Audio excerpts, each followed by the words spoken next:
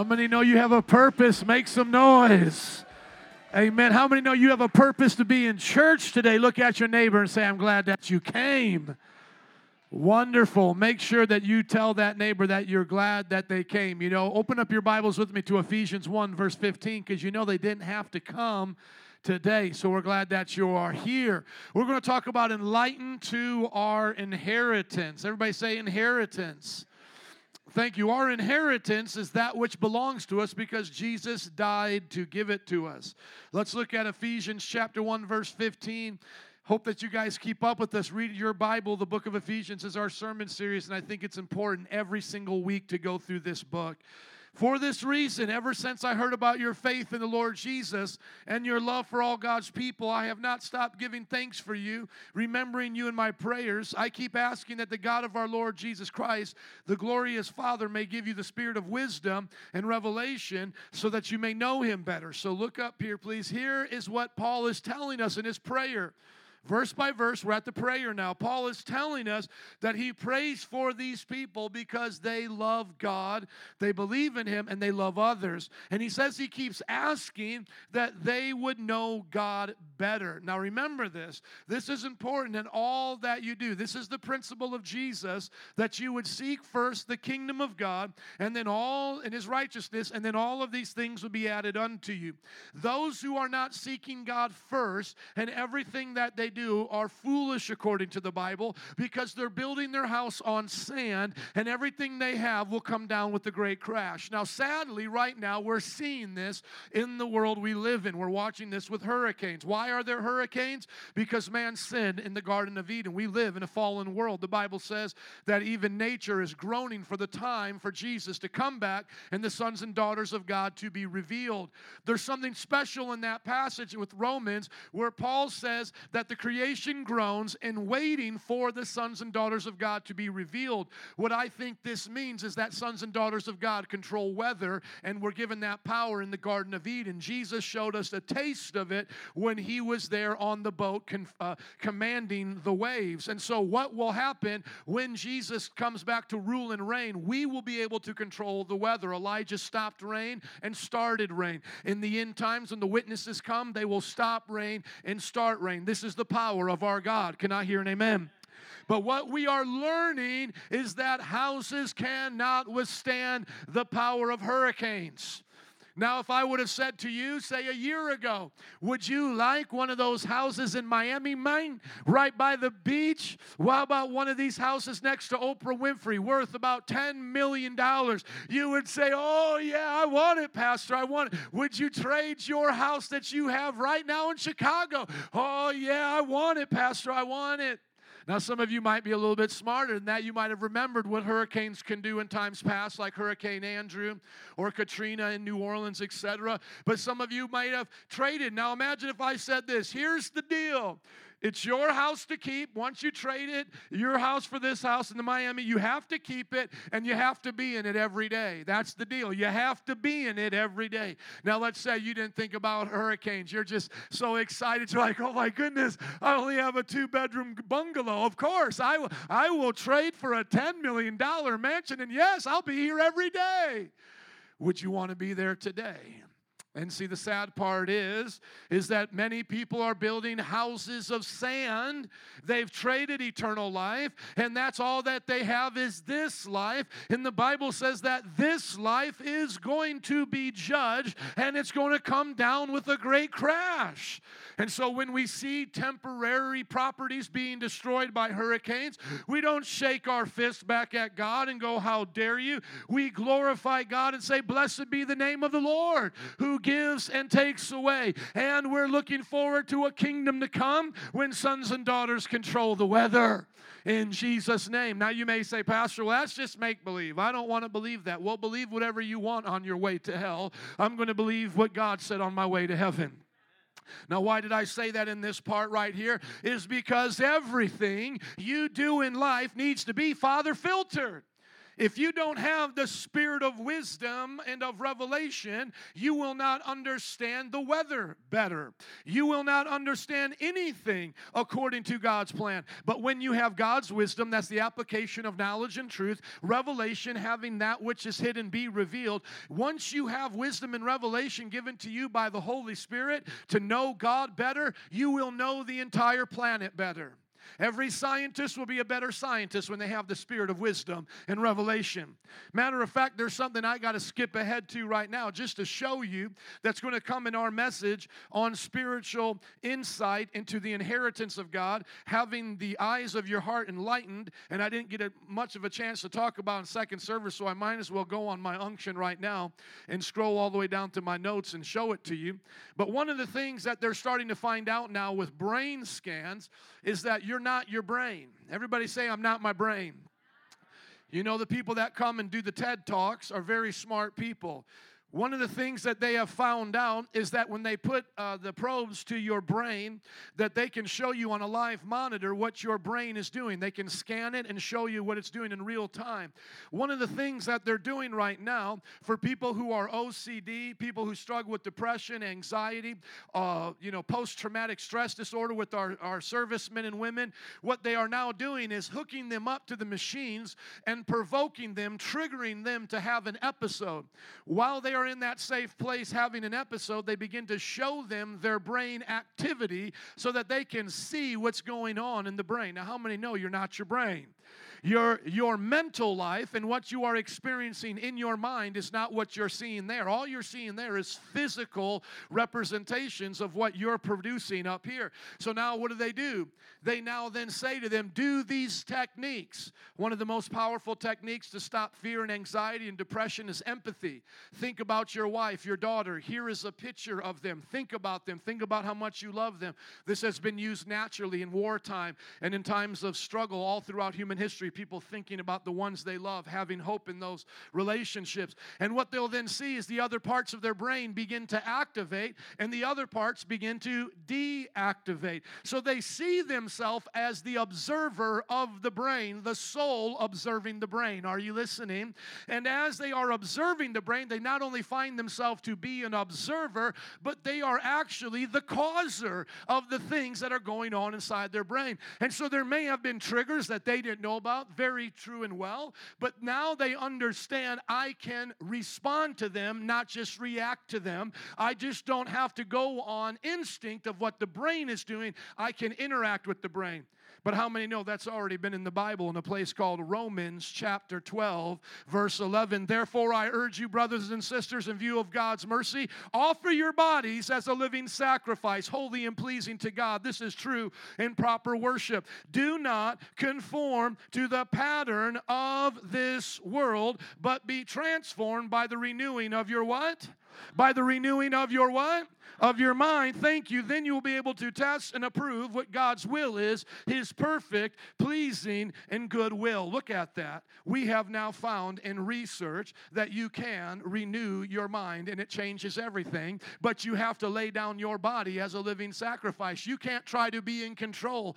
The worst thing to do in an anxiety attack is try to make it to stop by making it to stop. All you'll do is make it worse. What you have to do is count it as dead, focus your mind on something else, and then the brain will follow. You say, Pastor, why does that matter? The reason why that matters is because today in the church, people are dealing with depression, anxiety, things like never before, and many of you have asked yourself, why is it not working when I read my Bible, when I pray, when I do all of these things? Well, the reason why it's not working is because you don't have a revelation of who God is.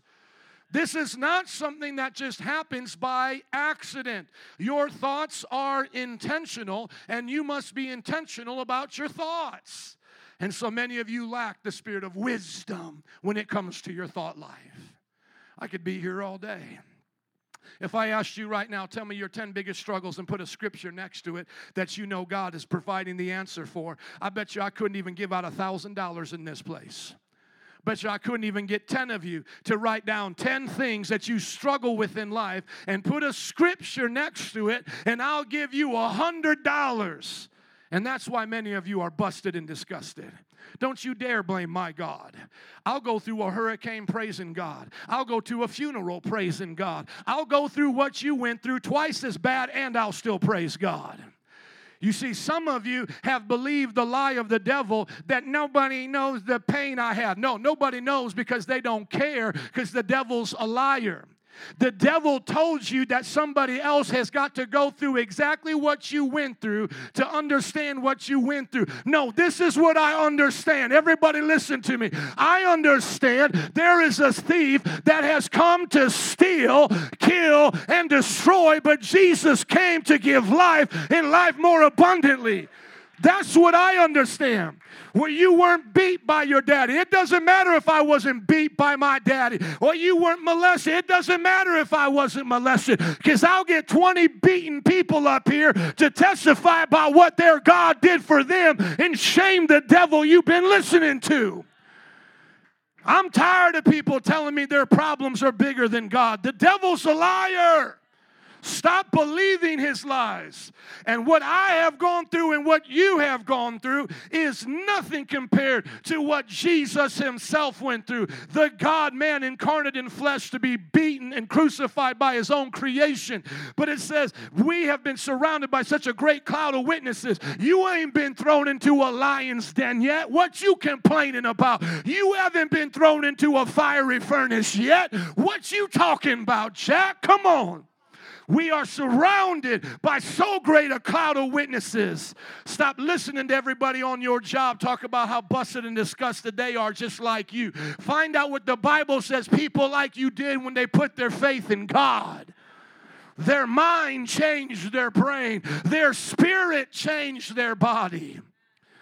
Let us throw off everything that hinders and the sin that so easily entangles, and let us run with perseverance the race marked out for us. You see, I've gone through some hardships, and I know people have gone through the identical same thing, and they still on medication. That's why I'm not going to believe your pity-patty party. I lost my sister drinking and driving, buried her, preached my first funeral at my sister's burial, and I still went there with a smile on my face. What you talking about? I've been betrayed. I've been lied on. Come on, somebody. God's been too good to me to have you believe any other story. Your devil inside of you right now will get you angry hearing this preacher, but cast that devil out of you in the name of Jesus. And if you can't do it while I'm preaching, I'll do it when you come up here. Because some of your demons get upset when I talk like this. Some of your spirits start telling you, well, that's just a lie. That's just a lie. I'll be here waiting for you after church. Don't believe that. You tell that devil to shut up and get out of you right now. In the name of Jesus, Satan, you listen to me right now. I rebuke you in Jesus' name. I rebuke every one of his lies. And if you can't get him to shut up, you meet me right here and we'll cast him out in Jesus' name.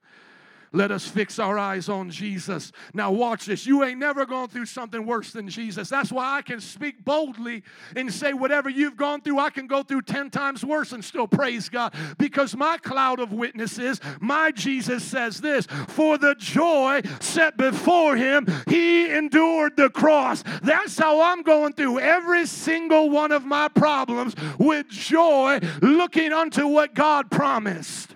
Scorning its shame, and sat down at the right hand of the throne of God. Consider him who endured such opposition from sinners, so that you do not grow weary and lose heart. You lost heart. Some of you lost heart in your battle because you weren't looking unto Jesus. You lost heart in your struggle because you weren't looking unto Jesus. I'm not going to tell you a lie and tell you it's all right. God understands everybody has a bad day. The devil is a liar. I have made a decision up in my mind. I'm not giving him one day. Not one day. You understand? Not one day. I'm not giving him one day. Every day is a good day with Jesus. Every day. You arrest me, put me in jail. Today's a day that's a good day with Jesus. I didn't own this life. I didn't create this life. I didn't put 2 brain cells in my brain for this life. God did it, and I'll praise him for it regardless of what you do. You need to make a mind up today that I will have the mind of Christ. You see, I get preaching like this because I know in the first service as well as I feel in my spirit in this second service that y'all reading, but you ain't understanding. You're hearing, but you're not putting your mind to this stuff. And that's why the Bible says you don't have the fruit in your life. Everything according to the Word of God is a seed that must be planted and watered with your faith and obedience to see it grow. And so I can't make you see God better. All I can do is pray for you to see Him better. And I'll keep asking until all of y'all get to see Him better, or you find another church that preaches another Jesus. And I'm not saying we're the only church preaching Jesus here. I'm just saying I'm not going to let up on the Jesus that you're supposed to see. You're supposed to see a Jesus that's more than a conqueror over every one of your situations. You're supposed to see a Jesus that has the whole world submitted to Him underneath His feet. I pray you get wisdom to see through financial trouble. I pray you get lights turned on and revelation comes in relationship issues you're facing right now. I pray every single one of us gets wisdom to understand what's going on in Chicago, to understand what's going on in politics, so that we will get woke to the hope beyond the scope of human limitation. Because this is not make-believe. I believe the one who walked on water is walking with me. I can face any storm. Now, some of y'all got too many K-Love songs up in your spirit. Kick them things out in Jesus' name. We can be broken together. Ain't nobody going to be broken together with me. I'm going to be healed. If you don't want to be healed, you ain't going to be broken with me. Go be broken and busted and disgusted with the guy at the bar, not me. You come around me, we're going to get healed. Well, I came to you, Pastor Broken. That's all right. Come broken, leave healed. I'm tired of hearing all these depressing songs telling us this is the way it's supposed to be. It's no different than a country song singing, I got a tear in my beer. Ain't no tear in my beer. You listening to me? Tears come down our eyes, but we don't mourn like the world does. Does anybody not believe the Bible? I remember one man telling a story. A girl died in a car accident. Everybody was weeping and wailing, weeping and wailing. One pastor was there. He was a young man, and the other one was the older man mentoring him. And this is a true story. I just heard it the other day. And the older pastor had a smile on his face, was just blessed to be here. Not saying we don't mourn with people, but he just had a peace about him. And the young pastor said, well, aren't you supposed to be crying with everybody? He said, none of these people even believe in heaven. He said, because if they believed in heaven, they would know where she is right now. They're grieving as if this person has been lost forever. And that's the problem. I understand if I lose a daughter, I'm going to cry and be broken over my lost child. But the idea is we don't grieve like the world does. Do you believe in a heaven or not? Do you believe that lost people who die here are not lost forever? You see, the world grieves because they're never going to see Grandpa again and get to watch a football game with them or whatever. To hell with that. Are you listening? I could give a rip if I ever watch a football game with Grandpa. Oh, he would have loved watching the Cubs. Well, I don't give a rip about any of that. If he don't know Jesus, he's in hell. If he knows Jesus, he's in heaven, and he could care less about sports, and I'll meet him there. It's about time we get excited about the things of God again and show this world we believe what it says. I believe what it says. I don't mourn like other people. I don't mourn like I lose my house in a flood. So what? Build another one. Build 10 more. We don't put our hope in houses. I went to Katrina and did relief there, and I'm telling you what, I had preached in New Orleans 8 years on Bourbon Street, been to all of those communities 8 years, just like I love Chicago, I love them, and just like most of Chicago, they were a prideful and arrogant people, just like most of your friends and neighbors. Oh, but they were so broken when they had to come to us to get their toiletries, when they had to come to us to get their babies' diapers. I'm talking people that had lots of money, had to come to the non-for-profits to get their toiletries. And I want to tell you what, you know what that showed me real quick? That's what sinners are like on the day of judgment, when they're going to have lost it all, and they're going to be broken into pieces, and they're going to come to God mopey, wishing they get another chance. But Jack, you don't get another chance now. It's over. To hell you go, because that's what you wanted. And I'll tell you what, you better look at every one of these suffering right now. And I'm not telling you that they're only bad. The godly suffer with the ungodly, as the Bible says. But you look at the suffering. Just look at their faces. Look at the terror on their faces. My friend, this is nothing compared to the judgment that is to come upon this world. You better get right or you're going to get left. And those who are going to get left will be tormented. And they will cry out for the rocks to fall on them so they may die and be hidden from the face of God. Are you listening? You better have the spirit of wisdom and of revelation. Let wisdom change the way you see the world. I lost my house. Okay, I got my family. Praise God. Let's go build another one. Lost my money. So what? Let's go get another job. You can't hold a good man down. I'll go get 10 more jobs. Are you listening to me? I'll start 10 more churches. All right, bury one of my children. God bless them. I'll see them in heaven. I've already told them they all better be ready to meet Jesus. I'm not promised another day. Are you listening to me? I said to my wife the other day, you better kiss me now because I'm not promised to come home after this bike ride. Y'all getting this? See, we think we hold on to this world, and then when it gets taken from us, we want to shake our fists at God. He never promised you any of that. What He promised you was a world of trouble, but in this world be of good cheer because I've overcome the world. See, now preaching like this may not get people in Chicago happy, but it will set people in Texas free. You understand what I'm saying? This is the kind of preaching you want to hear when you've just lost everything and you've put your identity on your job. You've put your identity upon your family. You've put your identity upon your house. Get wisdom to understand you can't put your identity in anything. Some people say, well, I'm going to do something noble and be a great father. Well, praise God, because the Bible says even pagans know how to be great fathers and give their children bread. But listen, there are no fathers in heaven. There are no mothers in heaven. There are only sons and daughters of God. You better be a parent as a child of God serving Jesus. Because if you think you're going to get to heaven, not have Jesus in your heart, but when you get there, God's going to say, well done, my good and faithful Father. He's going to kick you out to hell. It's well done, my good and faithful servant. So that means I'm a child of God before I'm a husband. I'm a child of God before I'm a father. I'm a child of God before I'm any of this. And that's why, by the way, everybody listen to me. That's why we as people in America could face plagues, could face the hardest of times. Most women lost half their children to stillbirth. Just read the stories of people 100 years ago. And we could still go to church, sing hymns, love God, and work a farm. Because we were more humble. We understood our place. We didn't think that we were the king of the world. We didn't think that we were owed anything. Give us a plot of land. Thank God for the land.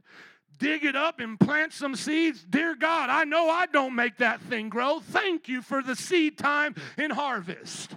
Might as well go to church today on Sunday because everybody got common sense and knows we better rest today lest we get the curse of God on the land. So we all go to church and give God glory. So-and-so just had a stillbirth, had to bury her daughter out in the backyard yesterday. Well, she's here. Amazing grace. Let's sing a song then. You didn't go to a funeral parlor to see death taken care of. You had to take care of the dead yourself. We're so afraid of death.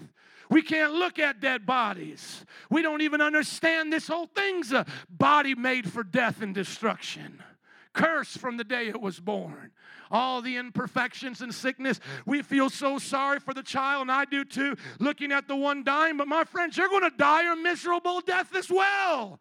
Some even think the young are better because they suffered less. My friend, you may die of cancer, leukemia. You may die a miserable death. Are you listening? You were never owed anything on this earth. Better get woke. Better get woke to what the Bible says. Better get a spirit of wisdom. Better get a spirit of revelation. You didn't make today. You're here. Be grateful. You didn't give yourself sense. You have it. Be grateful. You didn't give yourself the power to produce wealth. You have it. Be grateful. It will change the way you see the whole world. The day I got saved, I didn't see the world the same anymore. I understood now that there was something that I had been missing, and that was my Creator was in charge. And what we need to do, my friends, is get a hold of this, because some of y'all have been listening to me read this, but you don't get this. I keep asking, Joe Y. Rostick is asking that you and every single person in here gets the spirit of wisdom. Get rid of the stupid spirit of folly and gets the spirit of revelation so that you may know your God and you may know him better. You say, Pastor, I've gone through hardships. You better know him better in those hardships. Well, Pastor, I've lost everything. Get to know him better. You're not distracted anymore. Well, Pastor, the people I loved have died. You better get to know him as the friend that will never leave you. David said, my mother and father have forsaken me. My dad said to me, he never understood that scripture. He was converted from Catholicism as a young man. He never understood that. He said, David, you must have had a bad mom and dad. I mean, they forsook you. I never had that. Even though my parents were Catholic, they loved me. He went to his dad's gravesite, and that scripture came alive. Dad, you forsook me. Dad didn't have a choice, though, did he? Can't call out to him, though, right? So according to the Bible, he is now forsaken by his dad.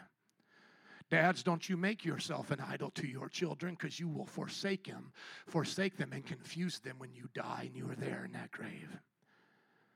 Teach them about God the Father. Some of you think I make this stuff up to be sassy.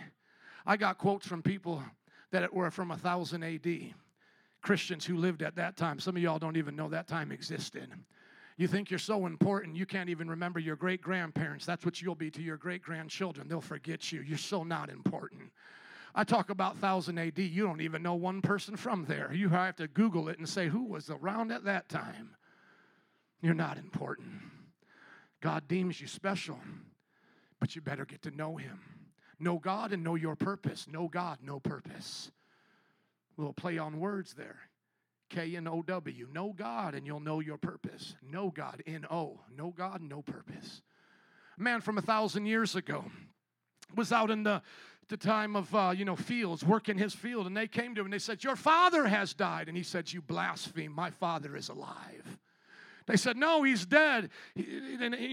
Bob, your father. And he said, oh, he was just a man called to be my father for a few years. My heavenly Father knows no time or place or space. He's all powerful. Now, you see, you hear that and you think that man is crazy. You think that man has done something that maybe you can't do because maybe this man really said he doesn't love his father as much as you do, and somehow you're so much more noble than this man, and you love your parents so much better, and so you really wish you could take this old saint aside and say, oh, man, come on. Stop being so super spiritual all the time. I mean, you had a dad. His name was Bob. He died. But this man is saying, no. It's not that I'm super spiritual. It's not that I'm overemphasizing my relationship to God the Father. He is saying, without God the Father, I have nothing, including an earthly father. So I understand who is my greatest father, who is the one that really is going to be there when everybody else leaves. The Bible says, unless you hate your father and mother and brother and sister, you cannot be his disciple. I want to show you that scripture, because some of you think it's going to be more noble to disobey God. How many know obeying God always is the right thing? Can I tell you why many of you are not happy? It's because you're disobedient. I am not saying that when you are obedient, everything will go your way. I'm saying even when things don't go your way and you're obedient, you're still happy. Some people have taught you that happiness has to do with happenstance, and so you have to get used to the fact that some things will not happen the way you want, and so happenstance comes and goes. But that is a devil's lie. The Bible says you have happiness in the Lord, and it never goes away. The Bible says that in his presence is the fullness of joy and pleasures forevermore. The Bible says that he himself is joy and full of glory, and the fruit is always with you. The problem is you have attached happiness to happenstance, and that's why emotional happiness is fleeting. But if you attach your emotions to the Holy Spirit, emotional stability is in Christ. If anyone comes to me, Jesus said, red letters, who is talking here? Jesus, thank you. If anyone comes to me and does not hate his father and mother and wife and children and brothers and sisters, yes, even their own life, such a person cannot be my disciple. And whoever does not carry their cross and follow me cannot be my disciple. Now, let me just do something here for you. It's going to make sense this upcoming week, and y'all understand it then. But I think you can see where I'm going to go. I'm going to post this clip up, what I'm about ready to say as my highlight from this sermon, and I want to see if y'all will share it with your friends like you share all these other pastors saying what they got to say about your momentary blessings, your momentary happiness, and everything's supposed to be a yellow brick road for you. I want to see if you got enough courage to share this, and it is this: if you don't put God above your mother, father, brother, and children, not only will you go to hell, you're helping them go to hell. And so there is no nobility in putting your family above God. It is only stupidity.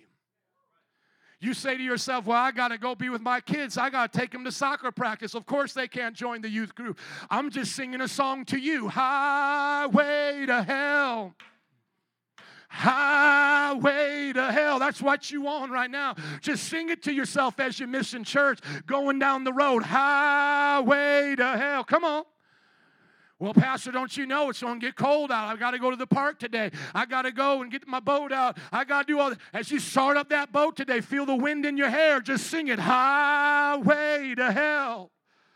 See if you got courage to share this, church. I see how many people on Facebook want to share this kind of preaching, because this is the preaching that keeps you from hell. It's the kind of preaching that allows you to know what heaven is worth. Heaven is worth it all.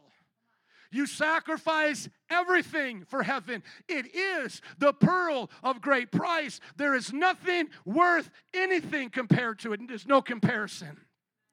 But here's the beauty. Here's the beauty of what our God does for us, is whatever we give up for him, he's going to give back in his kingdom. And so he promises us, as I have in today's notes, that whoever loses their family for Jesus' name, whoever loses their fields for Jesus' name, get more in the kingdom to come. Look at Mark 10:29. Truly I tell you, Jesus said, no one who has left home or brothers or sisters or mother or father or children or fields for me in the gospel will fail to receive 100 times as much in this present age. Homes, brothers, sisters, mothers, children, fields, along with persecution, and in the age to come, eternal life. But many who are first will be last. You see, this is the problem why I said if I was giving out $100 to people who could put out 10 things they're praying for, this is why I get upset as a pastor, because yes, some of you have had to walk away from family and friends and jobs to be a Christian, but you don't even know the scripture, the inheritance, to pray for 100 times more in this age and to believe it in the age to come. That's why I get so upset, not with you, but with the devil lying to you. Wants you to make you feel like you're just a loser. Here you are, just the lovable loser You're just so sorry. All you have to look forward to is heaven and a pie in the sky. But don't be too heavenly minded, because you know you won't be any earthly good. Bible says just the opposite. Jesus was the most heavenly minded person, and he changed the earth for good. I double dog dare some of you to touch heaven and change earth. I dare you to look at everybody in your family, look at everybody on your job, and do it in such a way as to give God honor and glory. Don't do it to be a jerk, but do it to give God glory and honor, and just say it like this: I'm willing to leave you if I have to, because there's a kingdom that I believe is coming, and it's worth everything. So, job, you want to take away my Sunday and my day of worship? I got a song for you. These boots were made for walking, and that's just what they'll do. Take away my worship, I'm going to get out this job. I'll go move out into the farmer field and start farming again if I have to.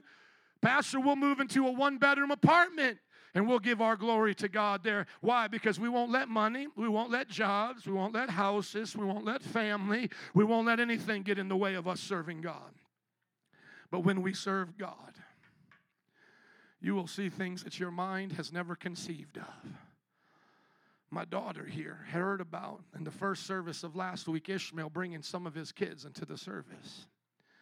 And my wife and I were talking, and she overheard us, and she said, "Can I come into the service?" And I said, "Yeah, but you can't go in the back. You can only pick one, obviously." And she said, "Well, I want to be in the service." And I said, "Why do you want to be there?" She said, "Because I want to worship." And she said, "I want to hear the word of God preached." Now, I want to tell you something. My peers who may have $10 million in the bank do not have that. Baez does not have that. Do you understand? Oprah Winfrey does not have that. Are you hearing what I'm telling you today? What is worth it to you? What are you willing to give up for the kingdom? You were not put on this planet to raise up soccer stars. You were not put on this planet to send your kids to U of I.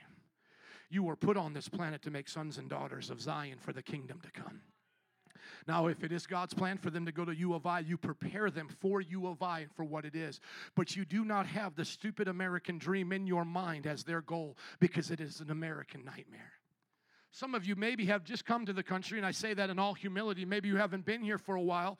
Maybe some of you wish you could go move into the suburbs and maybe give your kids a BMW for their 16th birthday, and maybe you want them to be doctors and lawyers. That was the neighborhood I grew up in, and those were the ones committing suicide, and those were the ones addicted to drugs, and that was the one who I knew walked off a cliff and died and fell into a creek at a Grateful Dead concert, and those were the ones that started shooting up heroin. And I'm thinking of one particularly right now that was walking the streets as a bum and lived in the fanciest house in our neighborhood.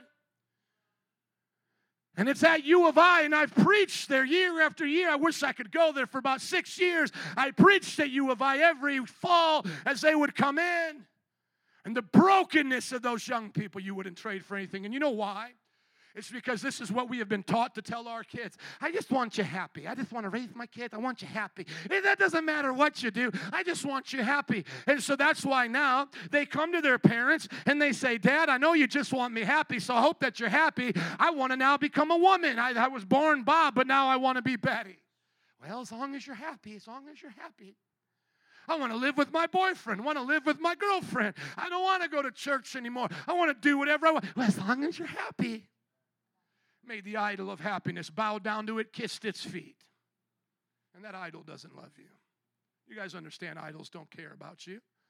All they are is a fictional character for a demon that wants to destroy you. I don't even got time to get in half the message today. Let me just skip ahead. Can I skip ahead? Don't even have time to read the rest of the passage. The Lord is upon my heart right now. Listen to this. I have nothing against the Cubs. Listen to me, I don't. I want everybody to hear me. I am not a legalist. That means if it's not in the Bible, I give you permission to do it. Okay? If the Bible doesn't say you can't, you can't. So I don't have a problem with a man or woman in our church working hard, spending their money. Give to the church. They did their tithe. They did their offering. The Bible says they can spend it on whatever they want as long as it's not sin. They will have to suffer the consequences, obviously, if they're not wise. But many responsible people can have a great, financial setup and still go spend money on these guys. That's okay. I'm not here to be legalistic. I almost wore my Cubs shirt today just because it's a longer sleeve shirt.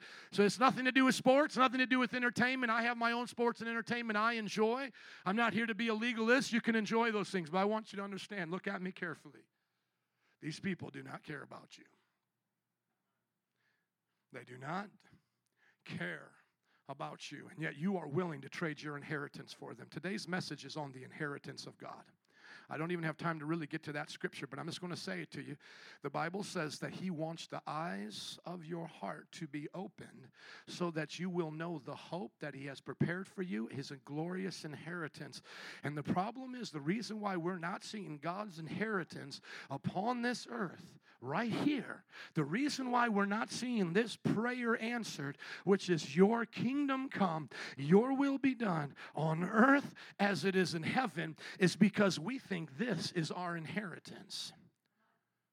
We want to be this person. Now, you may say, well, no, I'm a Sox fan. I don't care. It doesn't matter. You get my point. And you may say, well, I'm not a sports person any bit. But, yeah, you want this on your job. You want this for your company. There's something in this world made of sand that attracts all of us, and if we're not careful, we can become just like our society, led by a pattern where we call this our inheritance. This young lady screaming right here has lost her mind for this team. Her dream has come true. A fictional story, I'll just make it up, bear with me. She wanted it because her mama wanted it and her grandpa wanted it, and this is her best friend, and they spent $300 to be there that day, and oh man, this is their dream. I just want to ask you something. Put yourself there before you heard this message. Don't try to be too religious now and act like you wouldn't relate to her. And that's okay to be excited. I don't want to keep qualifying myself. But yes, your company does something great. Your job does something great. Your team does something great. We were made to be emotional, but here's my point. Let's stop her right here. Let's imagine if I could just go, boop, pause. Young lady, let's just call her Betty. Come here. Let me talk to you for a second. 1 to 10. 1 to 10. How important is this to you right now? Oh, it's a 10. Oh, it's a 10. Okay, let me just make sure I understand what a 10 is. I would consider a 10, the birth of your child, marriage, all of these things. Is it still a 10? Well, maybe like a 9, but yeah, real close to a 10. Okay, got you. Now imagine if I ask her this. Imagine if I just ask her this. At this moment right here. How important is this to you? This is Billy Graham's crusade in Soldier Stadium with over 100,000 people. I just show her a picture on my phone, and I say, would this get you that excited? 1 to 10. What do you think she would say looking at me? She'd be like, church in a stadium? Maybe a 1? A 2, because there's hurting people out there. Maybe somebody needs it. What do you think these people here representing our city would say? See, the problem is we've gone to our idols. And we said, Baez, take away my pain for an hour. Help me forget about my divorce. Help me forget about my children that are on drugs. Help me forget about my depression medication. And Baez, hit a home run for me so I feel like life is worth living again. And after that home run is over, after that party is over, after that celebration is done, there is absolutely no change. So I ask you that same question. And the reason why, just to put a little pause here, I have to show you an altar call in the Philippines of hundreds of people is because I can't even remember the last time Chicago has even seen 1,000 people saved at one time. That's why I got to show you people from another nation coming to one altar call at a crusade. Are you listening to me? You say, Pastor, does it matter? Yes, it does matter. Because Jesus taught us the principle, where your treasure is where your heart is. And what Paul was praying was that we would have eyes to see through wisdom and revelation what this whole thing was all about. And so where is your treasure today? Where is your treasure? Because if your treasure is just with your children, then you're going to have a sandcastle crash one day. Because your children won't live with you forever. When they're 18 years old and they say bye-bye, and you try to suckle them to your teat for another 10 years, you and them are both going to be codependent, and you're going to ruin their life and your life. You raise them for them to go. For them to go. And some of you don't even understand what that means for me. So don't you talk to me like I don't understand. My daughter has already had dreams that she's supposed to be a missionary. I will be sending her to a place like what Gene and Tisa are at. They just got robbed again. My daughter may have to go to a place where my heroes are at right now. You want a Facebook page to follow? Follow the Live Dead movement. Live Dead. Dick Brogden started a movement with the Assemblies of God to reach the 1040 window, the unreached people group of the Middle East. They train them up in the language. They go dark. This is like real deal. They grow out the beards. Women wear the hijabs. They leave their children in another country for private school. And they go underground where if they're found out, they can die. They've already lost people. See, what are you willing to give for the kingdom? I've already understood what it means to say goodbye to my daughter. I was sitting down with a man that has $1 million business in New Orleans, one of the most godly men I ever met. By the way, godliness does not change with money. If you're godly, you can be godly with a lot of money. Can I hear an amen? And being poor don't make you spiritual. You can go to hell with 2 cents in your pocket. So don't you get this mindset that the rich can't serve God. This man was a multi-millionaire, owned 2 businesses, clothing store, worked in a high-rise building at the bottom floor, and he sold his designer clothes to all the bankers and all the people who worked there. Suits upwards of $2,000, ties a few $100, pants $400 or $500. I worked there for a summer, and he would do Bible studies every morning with us. He was a man of God. But I went out with him, and he said to me, and I just had my first daughter, he said, "What's her name?" I said, "Bethany." And he goes, "House of Misery." And he knew the names of the Bible. I go, "Yeah, that's what it means." He goes, "What's her middle name?" I go, "Her middle name is Grace." And I already knew where he was going. He goes, "God's going to send her to houses of misery to be Grace." But you see, the moment I understood that, a little bit of fear came in me, because that means she has to go to houses of misery. See, my greatest dream for my children is not to be happy in the worldly sense. My greatest dream for my children is to be happy in God. Is to be happy in God. I don't want them to be satisfied with the things of this world. And so you have to ask yourself, where is my greatest treasure? Where is my greatest happiness? Because it's those things that you need to set your mind upon. Let me end with the introduction. Can I end with the introduction? Let me end with this scripture for you, because I do have a few more minutes, and I felt like the Lord got that out today for us, because I want to be honorable to what He said. But let me just share that scripture with you. As we scroll up here back to our introduction, He says, "I pray that the eyes of your heart may be enlightened." Look at this. Let's read it together. Verse 18, 1, 2, 3. "I pray that the eyes of your heart may be enlightened, in order that you may know the hope to which He has called you, the riches of His glorious inheritance in His holy people." So what we need to do is learn to use our imagination for the things of God. Talking about enlightenment, it talks about the imagination and things coming to light. And when we talk about inheritance, we're talking about the things God purchased for us on the cross. You get the will when somebody dies. Who died so that we could get the will of the Father? So the will of the Father has been revealed through Jesus. That's why He is our yes and amen. Go to your Bible this week and find 10 promises that God gives you, and put a scripture next to them, and come next week, because I'm going to talk about the power of God to fulfill promises, to push back hell and to see heaven and to see this world change. Can I get an amen? That's what we're going to do. So what I want to do is just show you real quick, as a way of introduction to this. I talked about it last week. Let's all just close our eyes. You don't have to close your eyes to do it, but we close our eyes not to be distracted. My eyes are closed, so I'm not paying attention to you anymore. That's why I think the tradition of closing your eyes started when you pray, because it's not a command in the Bible. I want you to use your imagination to show the power of it, and that the gift that God gave you. I want you to put yourself in your bedroom right now as if you were preparing to go to bed. You're laying upon your bed. You've hopped on. You've slipped under the covers. You've put your head against your pillow. I want you now to look around your room, see the items that are there. The things that may be in your room, like a TV, a dresser, pictures on the wall. See them right now. I want you to look at your hands as you're laying in your bed. Look at the color of your sheets, your comforter. Just to do an action so that you can see the power of your imagination. Pretend now that you want air underneath your blanket, and just shake your blanket right now over your bed, over yourself, as if you were getting a little bit hot. Turn to your side. Now open your eyes. Were you able to do that in your imagination? I know that I was. I could see the picture of my wife and I on the wall. I could see my hands coming up and shaking my white comforter as I did it. As I rolled to the side, I could see my dark burgundy, whatever, colored dresser and the things that I have there. You know why you have an imagination? It's because you're made in the image of God. You want to know why Martin Luther King Jr. had a dream? It's because he was made in the image of God. You want to know why the Cubs won the World Series and saw it when no one else did? It's because they were made in the image of God. They were given the power of imagination. They were given the power to see things that the world can't see.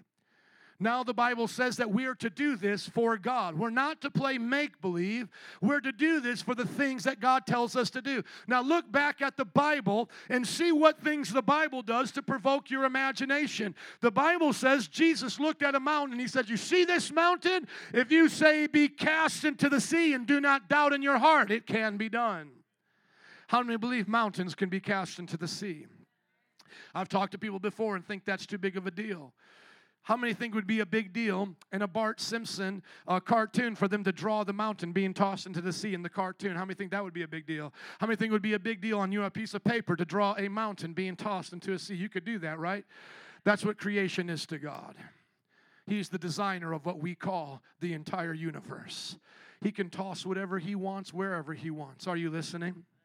Some of our smartest minds right now believe we're in a virtual reality. I'm like, you're getting close. We're in the virtual, real reality of God's world. We're in the real reality of God's world. He's our creator. Did you know that? Elon Musk, the founder and the inventor of Tesla cars, believes you're in a virtual reality right now. But I believe we're in the reality of God. Can I hear an amen? And that means we can change things. That's why Jesus could walk on water. He wasn't defying the law of gravity. He wasn't defying the law of H2O and what it was. He was just operating by a higher law. He had the designer's code within His feet. Are you listening to me? You got to read your Bible to understand your Bible. What about the pictures the Bible gives us? Let's close our eyes and think of a picture as I quote it to you. The Lord is my shepherd. I shall not want. He maketh me lie beside the still waters. He leads me in paths of righteousness for His name's sake. Yea, though I walk through the valley of shadow of death. I know I forgot some things, but what do you see there? He prepares a table before me in the presence of my enemies. Open your eyes. What do you see? God is speaking to us through our imagination. Now, what did Peter do? Peter went up to his room to pray, just like how we need to pray with our imagination, and there God gave him a vision. I don't think we bring forth our own visions. That's demonic. I'm not talking about doing the Ouija board or doing something in a sweat lodge with a Native American smoking peyote. I'm not saying that your imagination is necessarily a God thing. What I'm just saying is God gave it to you to use. When Peter put himself in the place of prayer and imagination, he had a vision. The Bible promises us dreams and visions. Dreams are what you see that God wants you to see while you're asleep. Visions are what God wants you to see while you're awake. And for those of us who have had visions, and I've had them, they're no different than what we just had right here while we occupied our imagination with the things of God. And so the question is to you, what do you see when you close your eyes? I want you to see the inheritance that the Lord has for you. Because as we've learned, we can change our brain. So what do you think happens, as we've learned before, and I don't have time to get into all the details, what do you think happens when you close your eyes and you see that you're seated in heavenly realms? What happens, do you think, when you see the inheritance of being made holy and blameless in the sight of God? What do you think happens to your brain when you believe you're adopted and you are a son or daughter of Jesus, given His glorious grace, washed by the blood? Have you ever meditated on that for a half hour? Forgiven of all sin, lavished with all wisdom and understanding. You've been made known to know the mystery of God. You're chosen and predestined according to God's plan, marked and sealed. And how about the things that He promises? Have you ever thought about the day of redemption, putting yourself there when you get a new body and you walk and talk to Jesus? Why is it we think we're going to fish in heaven? Fishing will be stupid in heaven. Heaven is the glory of God, and upon the new earth is the glory of God. Stop limiting yourself to earthly imaginations. Dream big with a big God. Well, I just can't wait to get to heaven so I can play a game up there. No, that game will be stupid up there. We play this game here now because we don't know what heaven is like. I want everybody to look up at me, please. I have nothing against sports. Do not get me wrong. Nothing against entertainment. But if you got on this, I guarantee you would spend 10% of the time you're spending right now on entertainment on those things. If you understood these things, you'd spend the 90% you're spending on those things, entertainment, you'd give it to God right now. They would have to go back to playing baseball in my backyard. My great cousin was a professional baseball player in the days they used to have to pay their own way. Look him up, Johnny Y. Rostick. I want to tell you something. The only reason why they got to become megastars is because we allowed them to become megastars. You start going to those games like your friends come to church, they won't have any money left. I'm going to say that again. You go to the games like your friends come to church, they won't have anything. I'm not saying it's wrong. I'm just saying I haven't spent $1 on a Cubs ticket. They would go out of business if everybody was like me. Are you listening? And then if you guys say, well, I still want to go with my family. It's a fun activity, Pastor. I mean, we love to do stuff. I totally get that. But they wouldn't be having millions of dollars. They may get paid about as much as a teacher. And so for all of you guys who are upset they're getting paid more than teachers, stop paying them more than teachers. Do you understand? They're getting paid more than teachers because you pay them more than teachers. So going back to my point, when was the last time you thought about the bodily resurrection and the day of redemption? When was the last time you thought about ruling and reigning with Christ and what God was going to do upon this earth? I love talking about this with people who are spiritually minded because then they understand what I'm talking about. You see, everything we've done here is just a type and shadow of what we'll do there. So let's say you're here today like Alex and you're gifted in technology and you do your best, you start your business and you do it as unto the Lord. But let's say he doesn't become the next Silicon Valley billionaire. That's okay. He does it unto God, though we're believing for the Billy. Amen? But he does it as unto the Lord. You may say, Pastor, what difference did it really make? He never got to be as rich as Apple. Maybe he had a good life, but, Apple was better than him. No. What you don't understand is the kingdom of God. See, in the kingdom of God, what he did earned the right for the next 1,000 years for him to be over everything in Silicon Valley. See, some of y'all don't believe that, though. What you think I just said to him was equivalent to you will be ruling and reigning with the princesses of Frozen. Right? I mean, that's what it sounded like I said. What, Olaf? You're going to be Olaf. That's what you're going to be. So work hard for Jesus. Give your money to the church so your pastor can be rich, because the greatest thing you have to look for is one day being Olaf. That's how people just translated what I said. Pastor wants him to make more money, so pastor makes more money, gives him a little pipe dream of some make-believe story he'll do somewhere down the line, and just who wins is the church. The pastor wins. They get more powerful. The guy, the working man, just suffered, right? You just sold him you basically just sold him a bill of goods. Just told him to go play make-believe so you could become rich. Is that what church is? I want you to see what Jesus talked about. Somebody say Jesus. You tell me. I know pastors have abused their authority in the church, but I wanted to see if I should be doing what Jesus did. Jesus appeared to them over a period of 40 days and spoke about the kingdom of God. What did Jesus do for the 40 days after his resurrection? Spoke about what? Did he describe to them what heaven was like? Did he tell them how to have their best life now, how to be rich, how to be real estate moguls or whatever? Nothing wrong with doing great things in life. But what did he talk to them about for 40 days? Kingdom. Disciples, you're going to rule and reign with me. The world is going to be remade. I'll be ruling on a throne from here. Look at this prophecy of Isaiah. Let me just back up. Do you even understand why the disciples knew how to interpret the Old Testament the way they did? Some of you read the Old Testament prophecies in the New Testament. You're like, how did they come up with that? How did they know to connect that in Zephaniah to Jesus? Jesus was with them for 40 days holding Bible studies, teaching about the kingdom, going, hey, you remember this weird reference in Zephaniah? Me, kingdom coming. You see this reference in Isaiah? Me, kingdom coming. You see this where it says 7 people are going to grab the hem of a Jew just to follow them to the holy mountain? That's them coming to the mountain I'm ruling on. Joel, last days, that's what I'm doing when I pour out my Spirit. How do you think Peter knew to stand up and say, this is the last days? Now watch.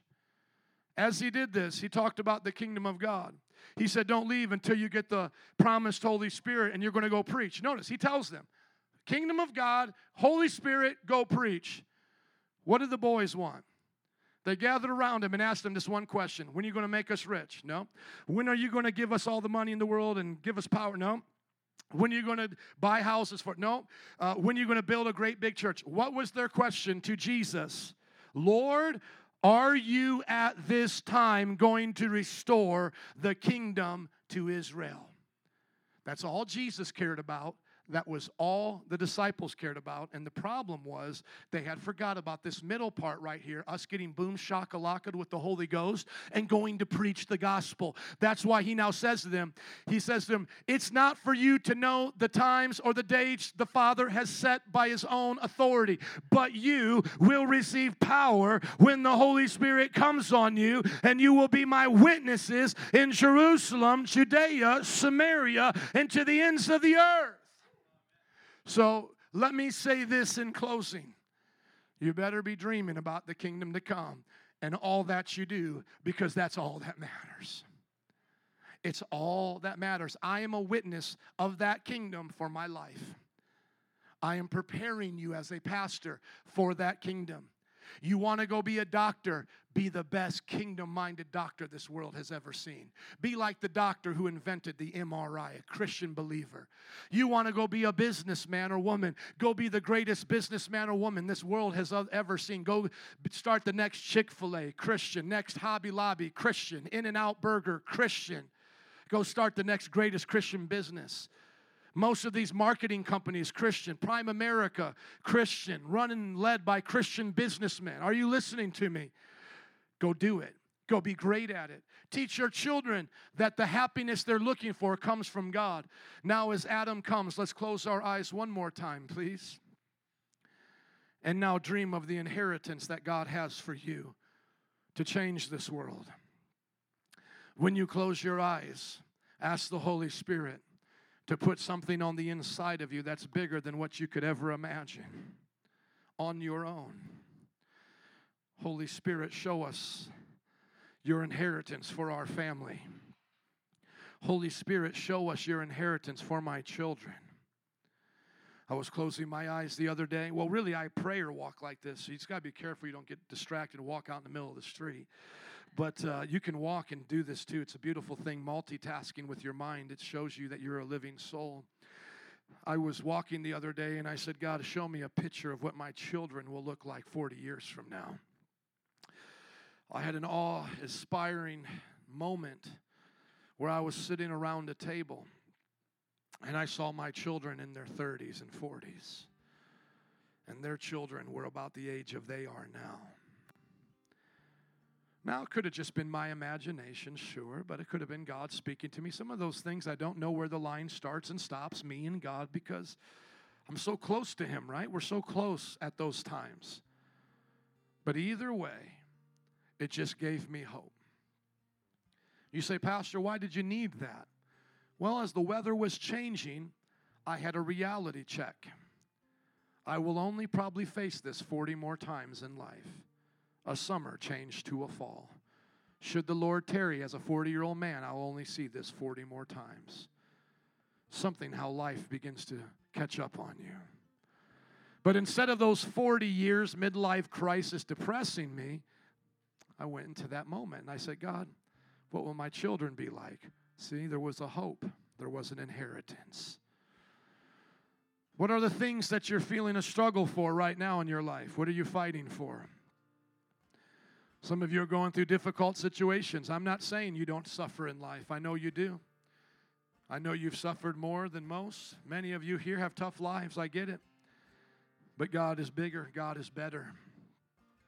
Can you see God changing your circumstance? Can you see God changing your situation? Use your imagination and say, Lord, I believe. Lord, I believe. How many believe God can change Chicago? How many believe rap music can become pure? How many believe entertainers can become the greatest givers of the gospel and use their wealth to help others? And how many believe that we can see true altruism, you know? Come on. How many believe we can rid the land of abortion? How many believe we can rid the land of racism? Who today wants to see the dream of Martin Luther King Jr.? Come on. How about a dream for your business? How about a dream where you start to make a difference there and don't complain anymore, but you come there with a purpose? You come there with a purpose. I'm here to help people. And when I help people and do my job well, it will show the kingdom of God. Yes, it may be a small way, but it will be an impactful way. It will be a way that will impact people over time. Week after week, month after month, me seeing these same people and them watching me go through life with joy, them watching me go through life in the presence of God will impact them. I believe that. Now, would you look up at me, please? Can I tell you the problem with many of you now? Is you won't do that this week consistently. And then the week after, and then the week after, you will literally think that this was a corny thing that pastor did. And I don't want to say most, some, half. I don't know how many percentage-wise here. But you will think that is a corny thing we did. And you have no idea that I've been doing this for 20 years. And I will do it until the day I die. The most successful Christians that I know do it every day. Every day. Every, capital E, every day. They tell themselves the narrative of God. The narrative of God is in their heart and mind. Now watch this. It was in Jesus's. The disciples just saw people walking towards him. What did Jesus see? A harvest, fields of grain ready to be brought in. I don't know if you remember this, but I used to go to school back in the day before they had the internet and all of these things, and they used to actually have to use, even before projectors, they used to have to use these transparencies that would go over these kind of projector things, and it would put it on the wall. Does anybody remember those? And then what they would do sometimes, like in a biology class, is they would start off with just the outline of the body. And then it would show you the skeletal system. And then you would see the outline of the body, now the skeletal system. And then you would overlay the organs. And then you would see the brain. And then you would see the heart. Does anybody know what I'm talking about? And then they would overlay the nervous system. And then they would overlay the skin. And you would be like, oh, cool, that's our body. And if you want to do it reverse, take off the skin. Oh, there's your nervous system. Remove the nervous system. There's your organs, right? Remove the organs. There's your skeletal. Remove that, right? How many track with me? And if you don't, remember those things, right? Jesus always had the slide of heaven over everything he saw. Everything he saw was through the slide of heaven. Everything. You just see people, Jesus sees the harvest. You see a storm, Jesus sees the code of heaven. I'll rearrange this. Stop. Walk on water. Boom. You see a person with a bad attitude, he sees the devil. Satan, get behind me. I know you're there. Works both ways, doesn't it?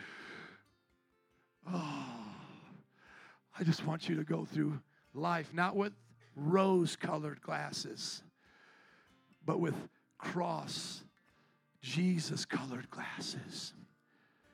You go to that funeral, it's a sad day. Tears come down your eye. Yeah, Jesus cried before he raised Lazarus from the death, but you go there saying he is the resurrection and the life.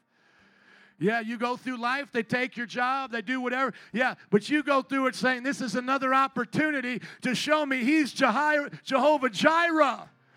He just reminded me, my name's Joe, and Joe don't get it done, but his name, Jireh. He always gets it done. Thank you for reminding me. It's not about Trump, God. It's not about any of those things. It's about you, and so I believe you'll prosper me in another job, but it will still be you. Right? When you see lost people, you see them the way Jesus does. Come tomorrow, next week. I'd love you to come tomorrow. I'll be preaching at Chapel, SUM Chapel. But come next week, and we're going to talk about the power that raised Christ from the dead will be in you, because we don't walk around life just with our eyes closed playing make-believe. There's going to be some real power. And when we're talking about power, I don't want to give away the message. I'm not talking about the Lord moving you as a puppet and doing all these things that you would think would be superstitious. I'm talking about power that comes through the mental life of trusting God. God uses the Spirit to influence the mind, and you become mentally strong, because that's where you are attacked, is in your mind. And God will guard your mind from the attacks of this world. And that's why happiness isn't a happenstance. It's who God is. And when I preached to you guys last week, do you remember Pastor Lee, who was tortured in North Korea, had to dig holes with his bare hands? How many remember the testimony of Pastor Lee? And what did he say? I never had one day of gloom. I rejoiced in the Lord every day. Why? Because up here he was made strong. Through his Spirit, his mind changed. Through his Spirit, power came to his mind. And that's going to be what separates you from life and death. I'm just going to be honest with you. You need this message next week. Can I hear an amen? So study your Bible this week. Here is your homework. And find 10 things that God has promised you that you want to come with next week as your inheritance for the power of God to do in your life. If you believe it, would you stand up with me now and give it up for Jesus? Come on. Altar workers, come with the band. We're just going to dismiss. I know I was a little bit long. We'll dismiss now. Those who need prayer or want to receive prayer, come on up. Or if you just want to agree with somebody, touch and agree. The Bible says on anything and it shall be done. These people want to dream big with you today. If you don't know Jesus, they'll pray for you to know Jesus and teach you how to be a disciple. But let's get ready to go. Lord, we thank you for today. We're going to go through life with your vision with your insight, eyes of our hearts enlightened to your hope, your inheritance, and your great power. In Jesus' name, and everybody said, amen. Give it up for Jesus one more time. He's the Lord of Lords, King of Kings. God bless you. We'll see you at life groups. You're dismissed. Have a great week. We're going to keep praying, going after God. Those who have to go, you can go. Enjoy your week. Come on, let's work it. Let's work the word today. Let's dream big. Jesus. The eyes of my heart. We believe today. See you all around. The eyes Jesus. of my heart. Jesus. See your Oh, kingdom yes. come. We ask for the nation. Give us your eyes. Jesus. Oh Lord, use me. My life for your glory. Jesus. The eyes of my heart. Jesus. To see you all around. Jesus. The eyes of my heart. Jesus. To see your kingdom come. We ask for the nation, the earth, our possession. Oh Lord, use me, my life for your glory. The eyes of my heart can see you all Jesus. around. The eyes of my heart. Oh, let the eyes of my heart. Jesus. We ask for the Do it, God. Do it, God. Do it, Jesus. Do it, God. My life for your glory. My life for your glory.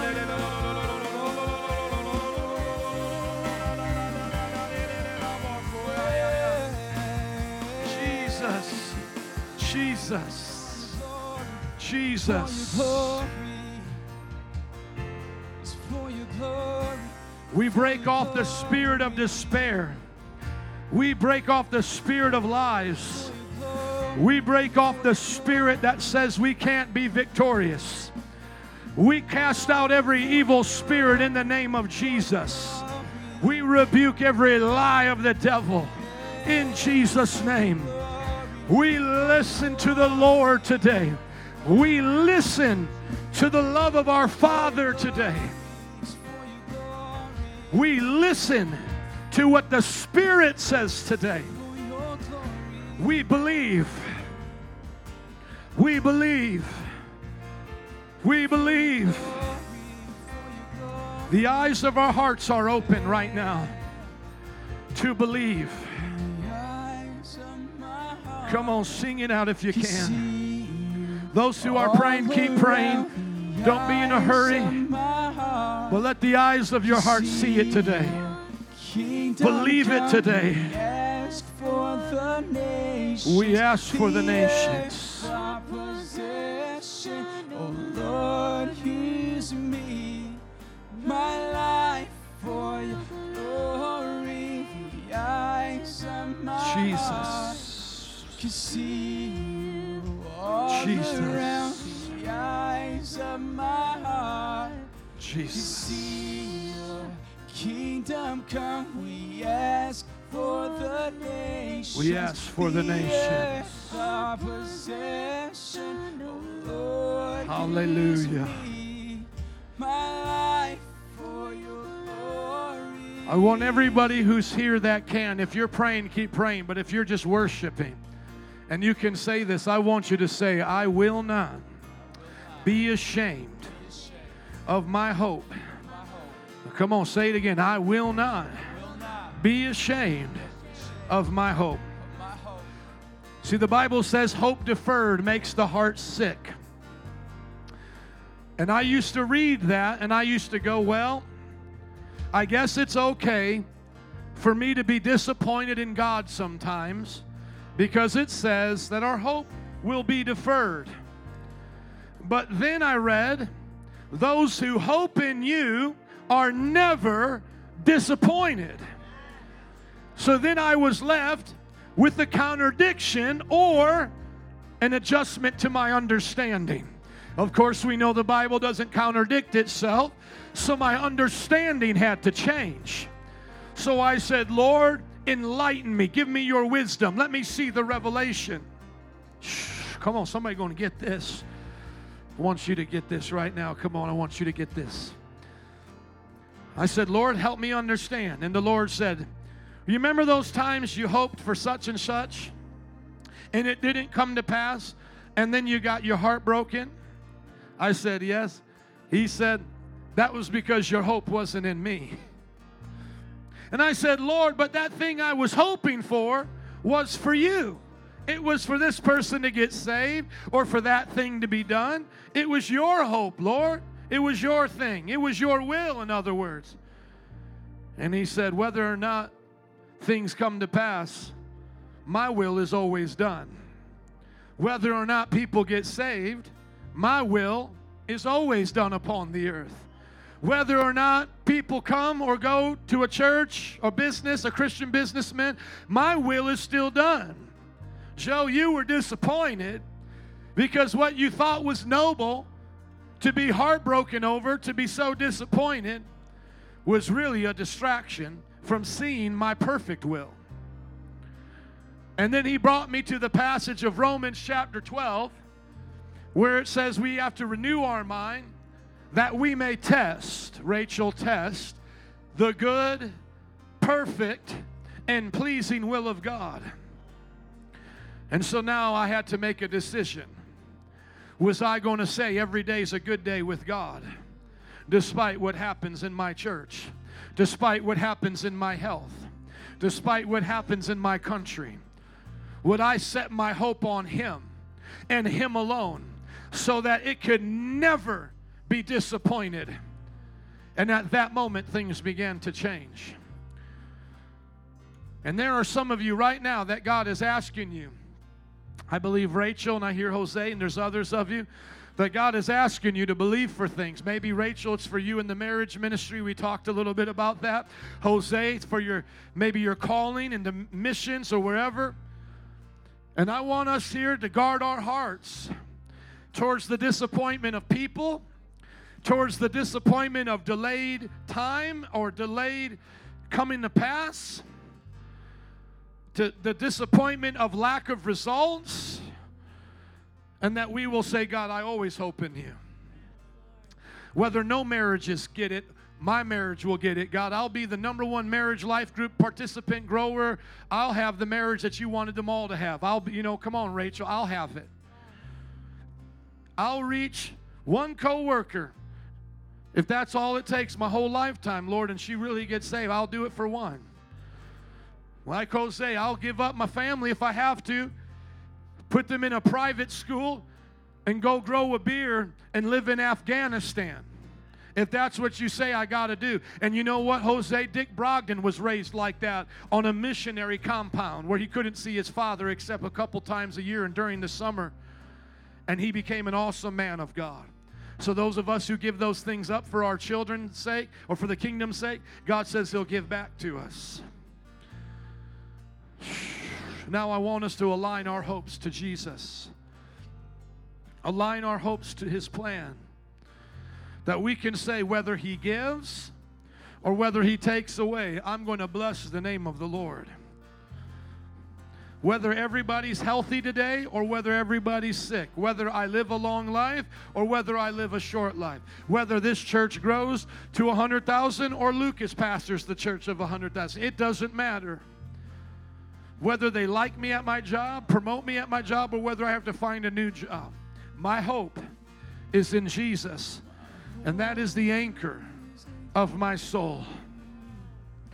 My hope is in Jesus, and He is the anchor of my soul. Can I get everybody who can to say that with me? My hope is in Jesus, and He is the anchor of my soul.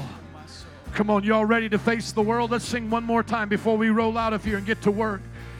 Come on, put your hope in Jesus today.